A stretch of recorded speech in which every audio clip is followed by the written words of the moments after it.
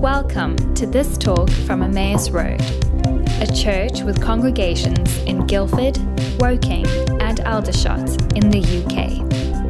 To find out more about who we are and what we're up to, please visit us online at emmausroad.com.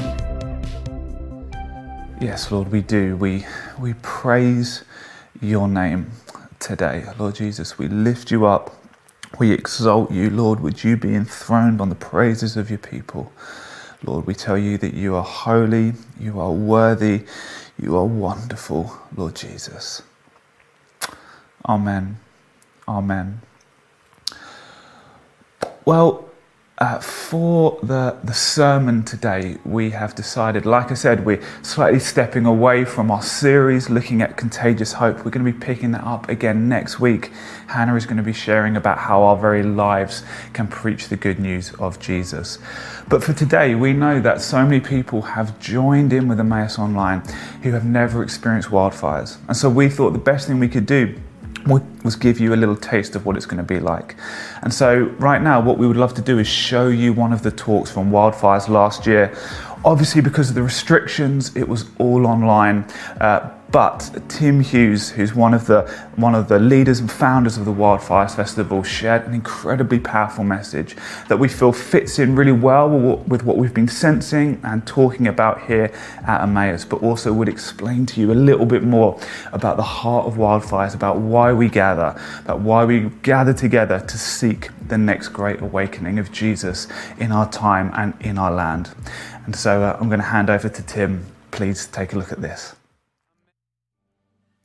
In 1804, Thomas Jefferson, the then US president, sent Captains Meriwether Lewis and William Clark on an expedition to discover the Northwest Passage, a water route running through America that they hoped would open up the way to enable trade routes to Asia. And after months of hard canoeing, they finally found the source of the great Missouri River. And they thought as they reached the kind of top of this hill that they would have a gentle downward slope towards the Pacific Ocean. But in fact, as they got to the crest of the hill, what they saw as they looked out before them was the Rocky Mountains. They expected a river, and what they found was mountains more perilous, more challenging, more daunting than anything they'd ever seen before. They'd expected to discover this new territory by canoe. That's what they trained for. That's what they were equipped for. That's what they were prepared for. And suddenly they had to shift everything, and they had to learn how to climb the mountains. Everything was unknown. Everything was uncertain.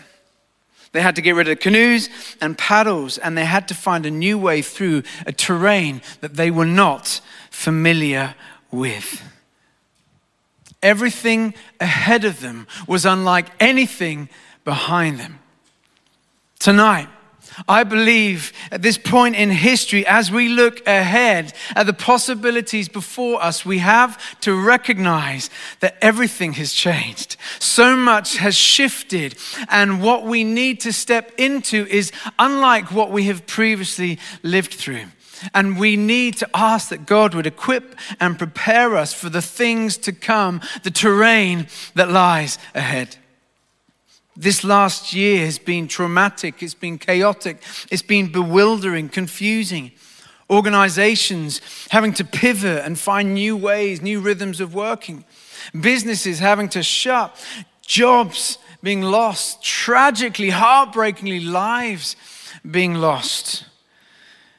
People have struggled in their finances, struggled in their mental health. For a season, our church buildings had to close the first time since the plague. It has been so traumatic. The world has changed, and what lies ahead of us is new terrain that we cannot journey alone, and we cannot journey by simply doing the things that we have done in the past. God is calling us to step out in faith, and he wants to equip and empower us to step into the new territory before us. As I've been sharing and thinking through tonight's message, I found myself returning again and again to Joshua. I love Joshua and the story of Joshua. And we look back to the story of the Israelites.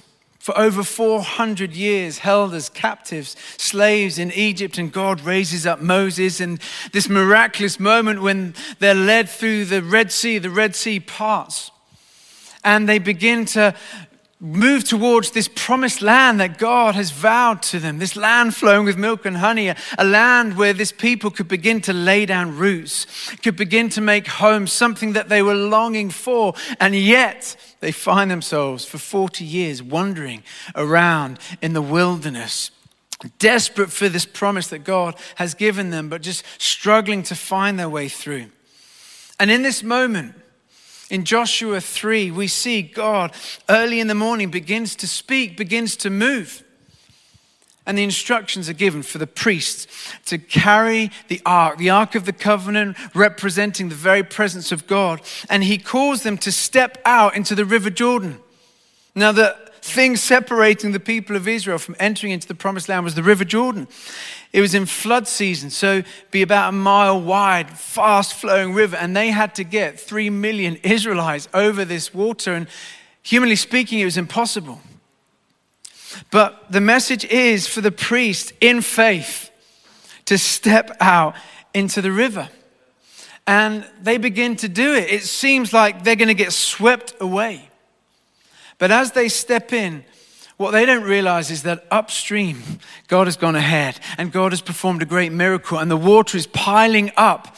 And so by the time they get further out into the river, the water begins to recede, and they find themselves and all of the Israelites passing through to the promised land on dry ground. A great, stunning moment where God intervenes and God performs a miracle. And they begin to step in to their destiny, to the things that God had promised them. But before this moment, before this great miracle happens, we see in Joshua 3 verse 5, this beautiful verse where Joshua, he gathers the people of Israel in, and he says these words, Joshua 3 verse 5, "Consecrate yourselves, for tomorrow the Lord will do amazing things among you." Consecrate yourselves. Get right before God, because tomorrow God is going to do stunning things before you that you wouldn't have dared to imagine were possible. But you need to consecrate yourselves, to get right, to get yourselves prepared, set apart, holy before Him. One of the things I believe God has been doing in and through this pandemic that has been so devastating, but I believe He's been purifying His church.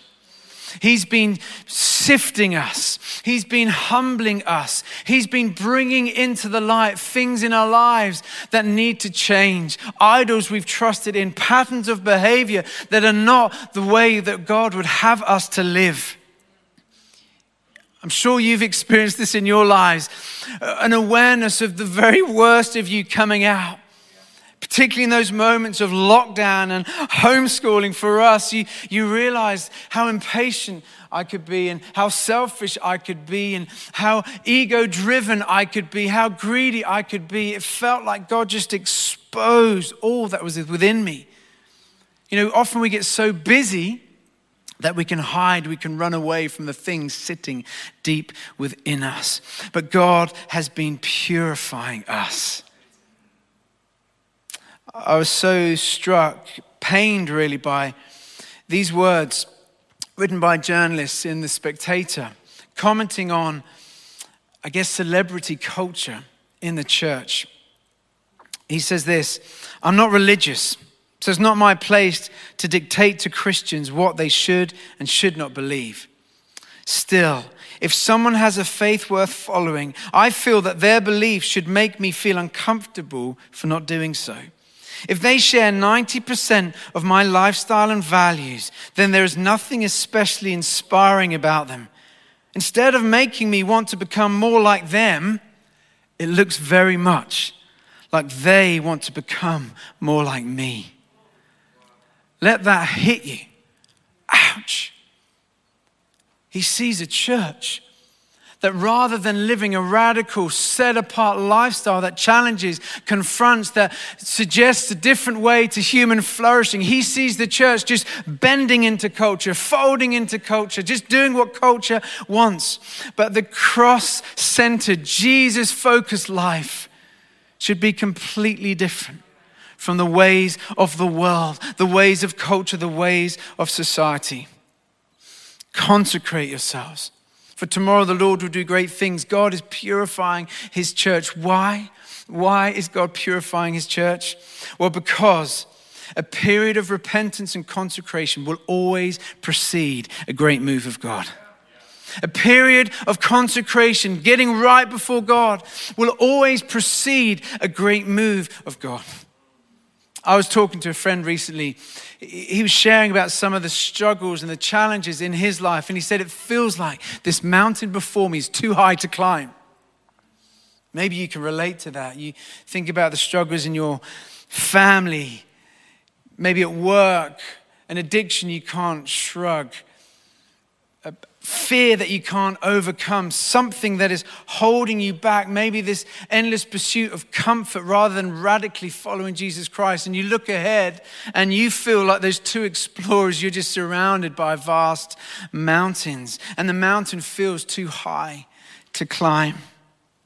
How do we ascend these mountains? Psalm 24 says this, who may ascend the mountain of the Lord? Who may stand in his holy place? The one who has clean hands and a pure heart, who does not trust in an idol or swear by a false god. They will receive blessing from the Lord and vindication from God their Savior.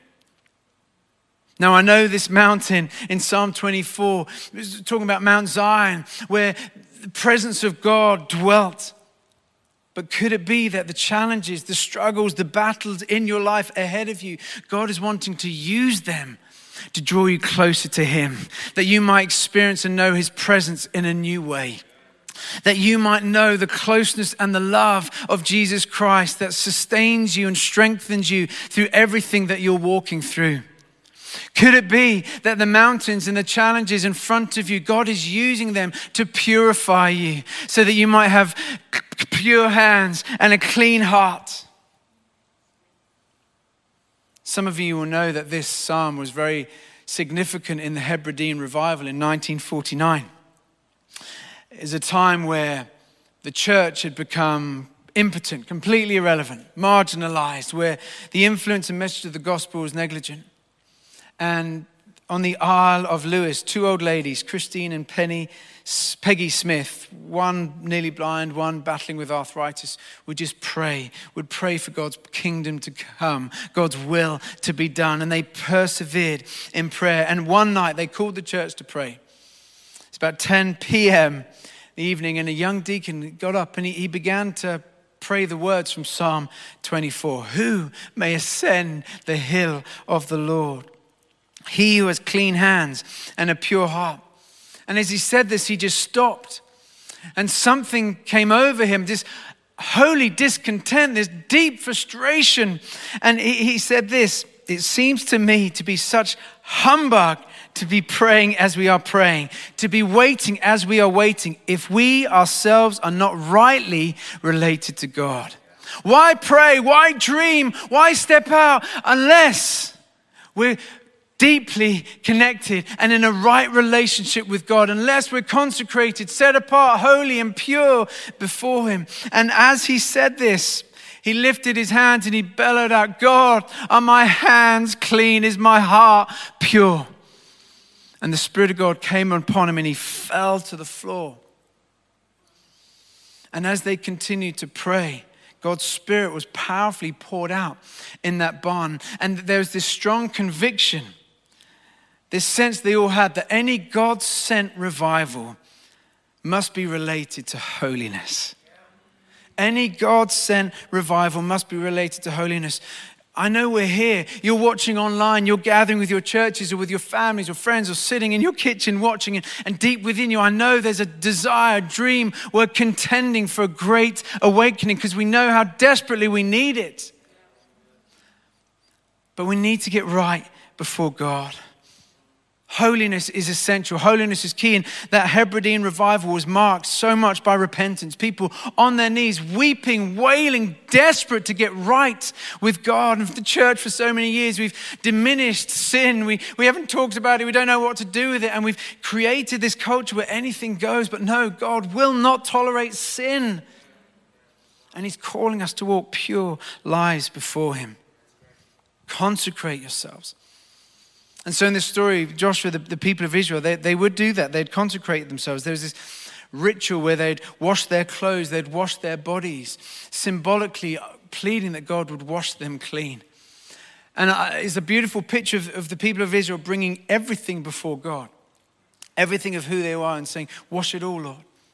And this is consecration when we bring all of our lives, where we come before God and say, Lord, nothing is off limits to you.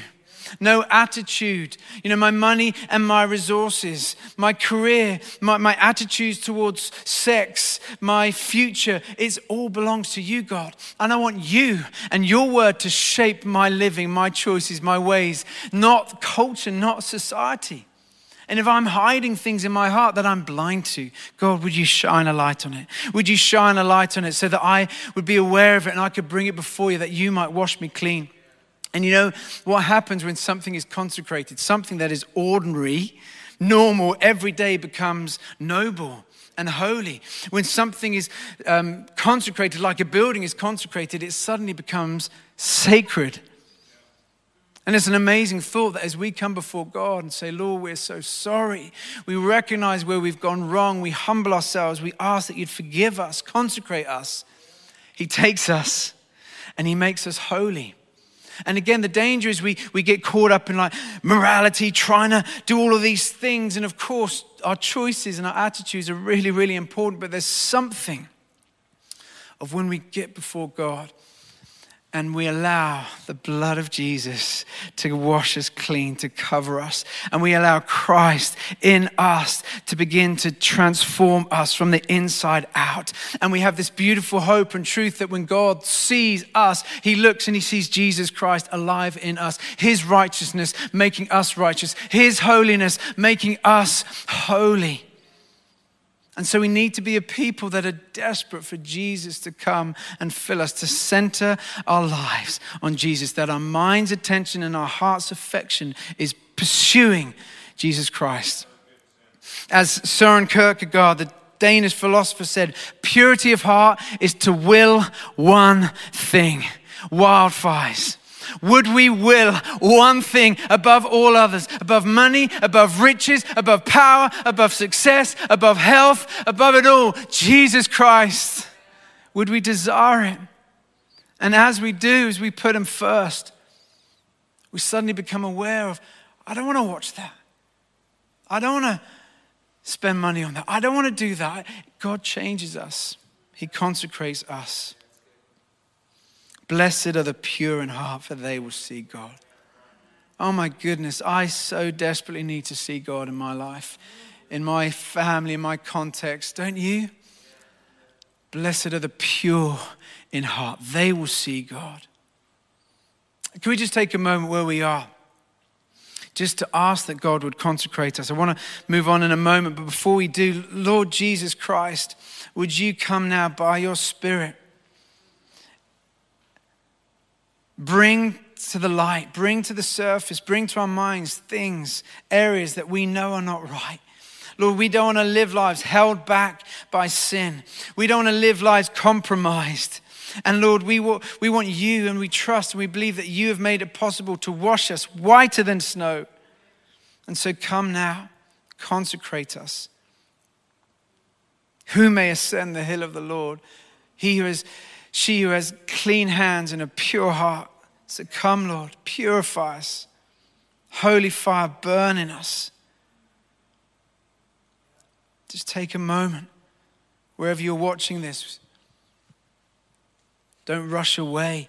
God might bring to your mind things that you just need to deal with, and it might be you need to speak to someone afterwards, but this is important, serious stuff.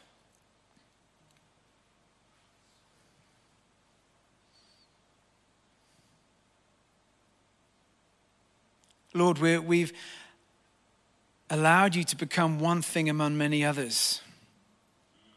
Where our faith and our involvement in church is kind of like also being at the golf club or dance studio. It's just one thing among others. But Lord, we say now, it's you, all or nothing. You're the champion. You're the desire of our hearts. You're the great pearl of price. You're the one it's worth giving it all up to receive and to know and be known by. Purity of hearts to will one thing. We will you, Lord Jesus. Consecrate us. Consecrate us. So the people of Israel, they consecrated themselves. But it was important that they held on to that promise that tomorrow the Lord will do great things amongst you. They were standing in the wilderness when God gave them that promise. They were looking at the promised land, but they couldn't access it. And so it involved faith. They had to hold on to hope, to the promises of God, even when their surroundings didn't look particularly hopeful. And Joshua was a leader who led with incredible faith. We see this earlier. When Moses was the leader, at one point he sent out 12 men to go and look at the land, to spy out the land, the promised land. And they came back and everyone gathered around. What's it like? What's going to happen? How likely is it that we could take hold of this new land? And 10 of them come back and they just begin to moan and complain and breed fear. The enemies are too big, it's too strong, it's too difficult, it's not going to work, we can't do it. But Caleb and Joshua, they came with a different spirit, a different heart. Yes, we can certainly do it. And we see later in Numbers 13 and 14, again, this fear, this despair seeping through the people of Israel, God's chosen holy people. A bit like maybe some of our churches today where, look at the world, it's too much, we can't do it. How can we ever stand against the tide of culture? And we breed fear and discouragement and hopelessness. But Joshua in that moment, he's pleading. He's pleading with the Israelites. He's saying, we can do it, come and have faith. Why? Because the Lord is with us. And it goes on and Moses begins to have this conversation with the Lord. And the Lord says to Moses, this is Numbers 14 verses 11. How long will these people treat me with contempt? How long will they refuse to believe in me in spite of all the signs I have performed among them? I will strike them down with a plague and destroy them, but I will make you into a nation greater and stronger than they. Now, I don't want to make too much of the plague reference, although that's interesting, but rather you feel God's sadness. Look at my people, the people of whom I've been faithful to. I rescued them. I've performed miracle water out of a rock, manna from heaven. I've done so much to love them and serve them and lead them and provide for them. And here they are grumbling and complaining, saying it's impossible, we're dead, we're done for. How often can we do the same? How often, maybe subtly, we've allowed in our hearts despair to rule and to reign. And we need to allow hope to rise. We need to allow faith to surge through our veins, to beat in our hearts in the midst of all that we're walking through. I know some watching, you've lost your jobs, you've lost loved ones. You don't know how you're going to make ends meet. You're battling with ill health. You are feeling on the edge of giving up. But I believe God tonight wants to fill you with His hope that the best is yet to come, that He wants to lead you into new terrain and territory where you can see the promises of God in your life, in your churches, in your cities. We can see a great sovereign move of God like we've never seen before in our lifetime. And God can put that in our hearts. And we need to cultivate hope, even in the midst of the wilderness. I was talking to Pete earlier this week, and Pete was telling me about birds. I mean, it was like I had an hour with Bill Oddie. It was a beautiful moment. And you look a little bit similar, actually, don't you? But Pete was saying that birds sing before the sunrise. And they sing when they're constrained, cold, and desperate. And they sing in anticipation of what is to come. And Pete actually penned these beautiful words on his Instagram page if you want to look at it later. But he wrote this: the sweetest, most startling hallelujah arises in contrary to anything we ever expected. In the darkness preceding the dawn, in the shivers that yearn for a sunrise, the hunger before the feast. Or to quote the prose of another poet, faith is the bird that feels the light and sings when the dawn is still dark.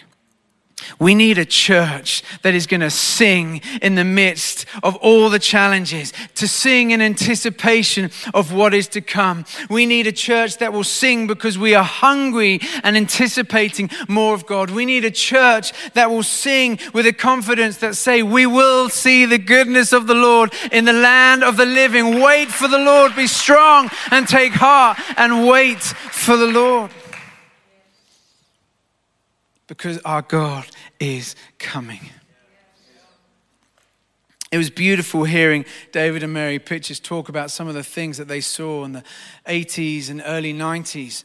And I'll never forget, 1989, I was 11 years old and attending a conference called New Wine, which they mentioned.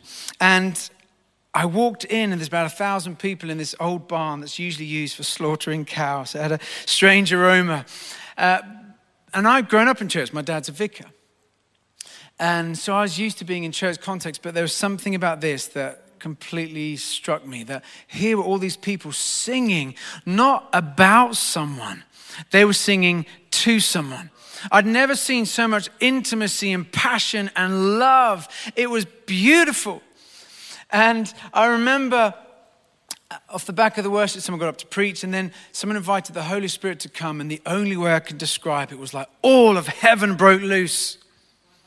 And people began falling over, people began screaming, people began laughing, people were being healed. There was just absolute mayhem, and it terrified me. I stood there shaken to my core, but deep within my core, I thought, this is good. And I knew somehow that this was God. And I remember 11 years old going up to the front and saying, pray for me, because I want to receive what God is doing here. I want to receive this Holy Spirit. And I was prayed for, and I remember being slain in the Spirit, just lying there, filled with the Spirit, and this deep love for Jesus overcame me. It marked me in a way that has never left me. And I came home just desperate to spend time with Jesus. I would spend hours in my room worshiping Jesus, not to become a worship leader, not to become a songwriter, but because it was all I could do. I just loved spending time with Jesus. I was just so hungry for Jesus.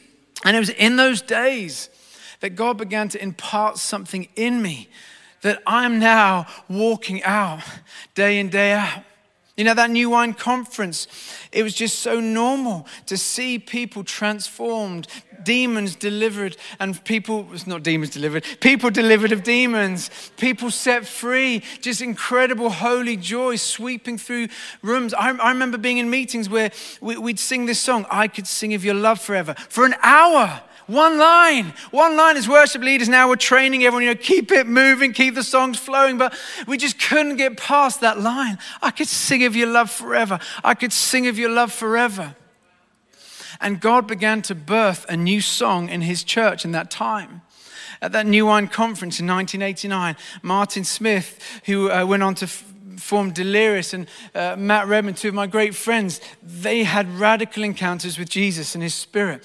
And these songs began to rise up that traveled all over the world. In America, they called it the British Invasion. And in America, they have way better production, way better singers. The marketing budgets are on a whole nother level, but there's a purity on these songs. There's a sense of God's Spirit on these songs, and it unlocks something in churches and communities that brought about a beautiful wave of the Spirit. In those days, we saw God do remarkable things, and we're living in the fruit of it. Alpha. Alpha is an example. Alpha, the early 90s, God radically began to show up at HTB. Queues of people would line up to get in. Journalists would come and they'd mock and they'd ridicule what was going on. But God takes the foolish things to shame the wise, the weak things to shame the strong. And something began to rise up in people like Nikki and Ken, this vision for Alpha. And to this day, nearly 30 million people around the world have been on an Alpha course to ask, who is Jesus and why would he be the most important person in my life? And we've seen hundreds of thousands, probably millions of people becoming Christians because God's Spirit was poured out in power at HTB in the early 90s, late 80s. Church planting. What we've seen over the last years, explosion of church planting. We wouldn't have dared dream it was possible back then. Our story 5 years ago, we opened up this building and we've seen hundreds and hundreds of people coming to Christ. We've seen life and God's favor and blessing. And we're one small church and there's so many more all throughout the UK doing similar things. The number of church plants that have exploded into life. And in this time of a pandemic have been able to step up and stand out and been able to serve the poor and love those in need and being able to keep worshiping God through online and being able to carry on proclaiming the message of the gospel. It's amazing. It's stunning. It's stunning. Joe Rivers, why don't you come up and the band get ready. But what I believe we saw in that move of God was God renewing his church. There's a beautiful renewal to equip and empower us and inspire us and get us ready to get out there, to make a difference, because the Spirit of God always comes to propel us out. He never comes just to create feel-good moments. He always comes to enable us to outwork our purposes and call in our lives. And what I believe we're waiting for, we're contending for, and I feel vulnerable saying it, but I just know I have to say it to put it out there. I'm waiting and I believe we are going to see a sovereign move of God that won't simply renew the church. It will transform society. A great awakening that will transform cities and nations. A move of God that will see hundreds, thousands, buildings won't be big enough to contain the people coming. It's crazy, unusual ways of people coming to faith. And it will cost us everything, but it's going to be extraordinary. And we need to hunger and thirst for God for this sovereign move. Like we're in the wilderness still. Whoa. How did the church emerge out of lockdown? What does it look like? We're exhausted. How do we keep going?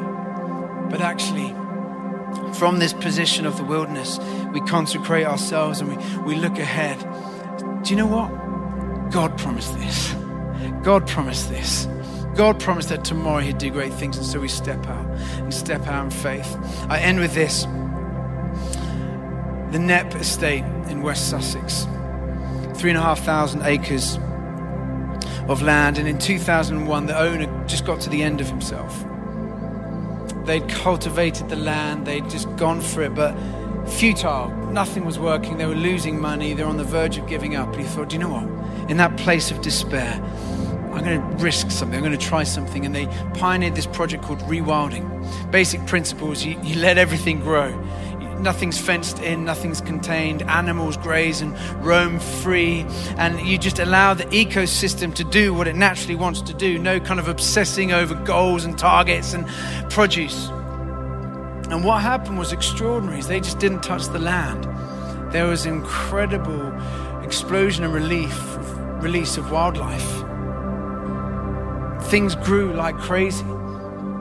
Rare, nearly extinct species returned. Nightingales, peregrine falcons, purple emperor butterflies. All this beautiful wildlife became thriving. To use a loaded phrase we see in Genesis, the land was teeming with life. And I believe God is wanting to rewild his church. And remember, his church is not buildings, it's not an institution. His church is you, his church is me. And we need to be a people that allow his Spirit to roam free, to lead us where he will lead us, to not worry about what it will look like, to not obsess about growth and goals. I've sat through so many church meetings where it's scripted to the minute. You know exactly what's going to come. I want to be in church meetings where I see people healed, where I see people disrupt meetings, where I see mess and chaos, where I leave that meeting not not saying, oh, we sang a great new song at church today. That was wonderful. To say, I saw a man or a woman with blind eyes see. I saw 10 people who walked in who didn't know Jesus leave that building knowing that they were loved and chosen and putting their trust in Jesus Christ. Isn't that what we want to see? Why don't we stand? Why don't we stand? And Lord God, can you see the hunger in our hearts? Can you see the longing we have for you? For you, Lord, just begin to speak it out, sing it out. And Lord, we look around, we look at our churches, we look at our businesses, we look at our families, we look at our resources, and we think, oh, we haven't got what it takes. We can't do it. I'm just barely getting through life. How can we be a people that step into a promised land? But Lord, you say that your Spirit will go with us. You take that which is weak and you pour out your Spirit and you make it strong. You make us fit for purpose. And so, Spirit of the living God, fall afresh on us. Fall afresh on us. Give us a new song to sing, a new song before the sunrise, a new song even in the darkness to see and believe that and to anticipate that your kingdom is coming. A sovereign move of God is coming.